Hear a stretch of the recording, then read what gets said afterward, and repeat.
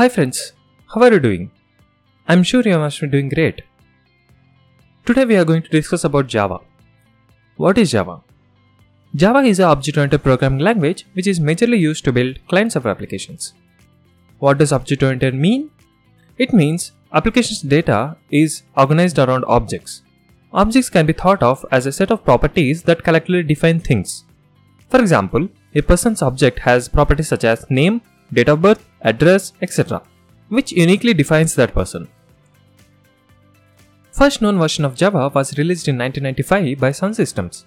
Over the time, several versions of Java got released, and as of March 2021, the latest version of Java is Java 16. The most popular versions are Java 7 and Java 8.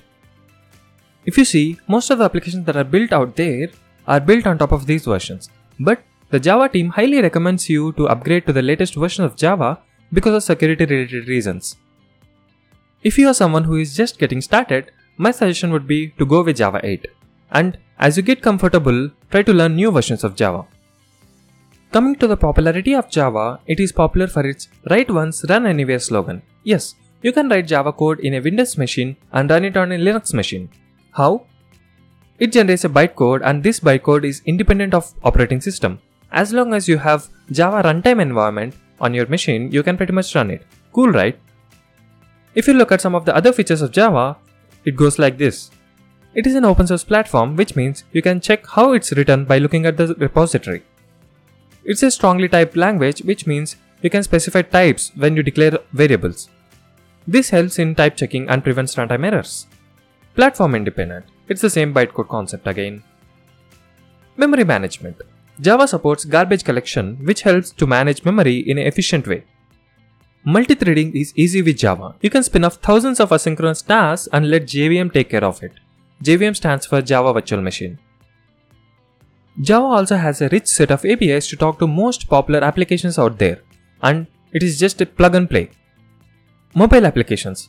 Android Studio is a tool to build Android applications, and Google trusts Java to build their apps. Another important concept that every Java developer should be aware of is design patterns. Design patterns play a very key role in Java.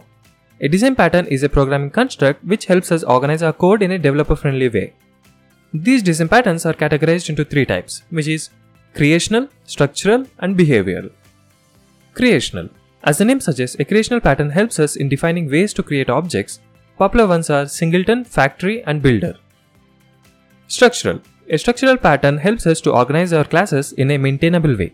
Popular ones are proxy, decorator, adapter, and so on. Behavioral. It deals with the interaction between objects by providing solutions which loosely couples these objects.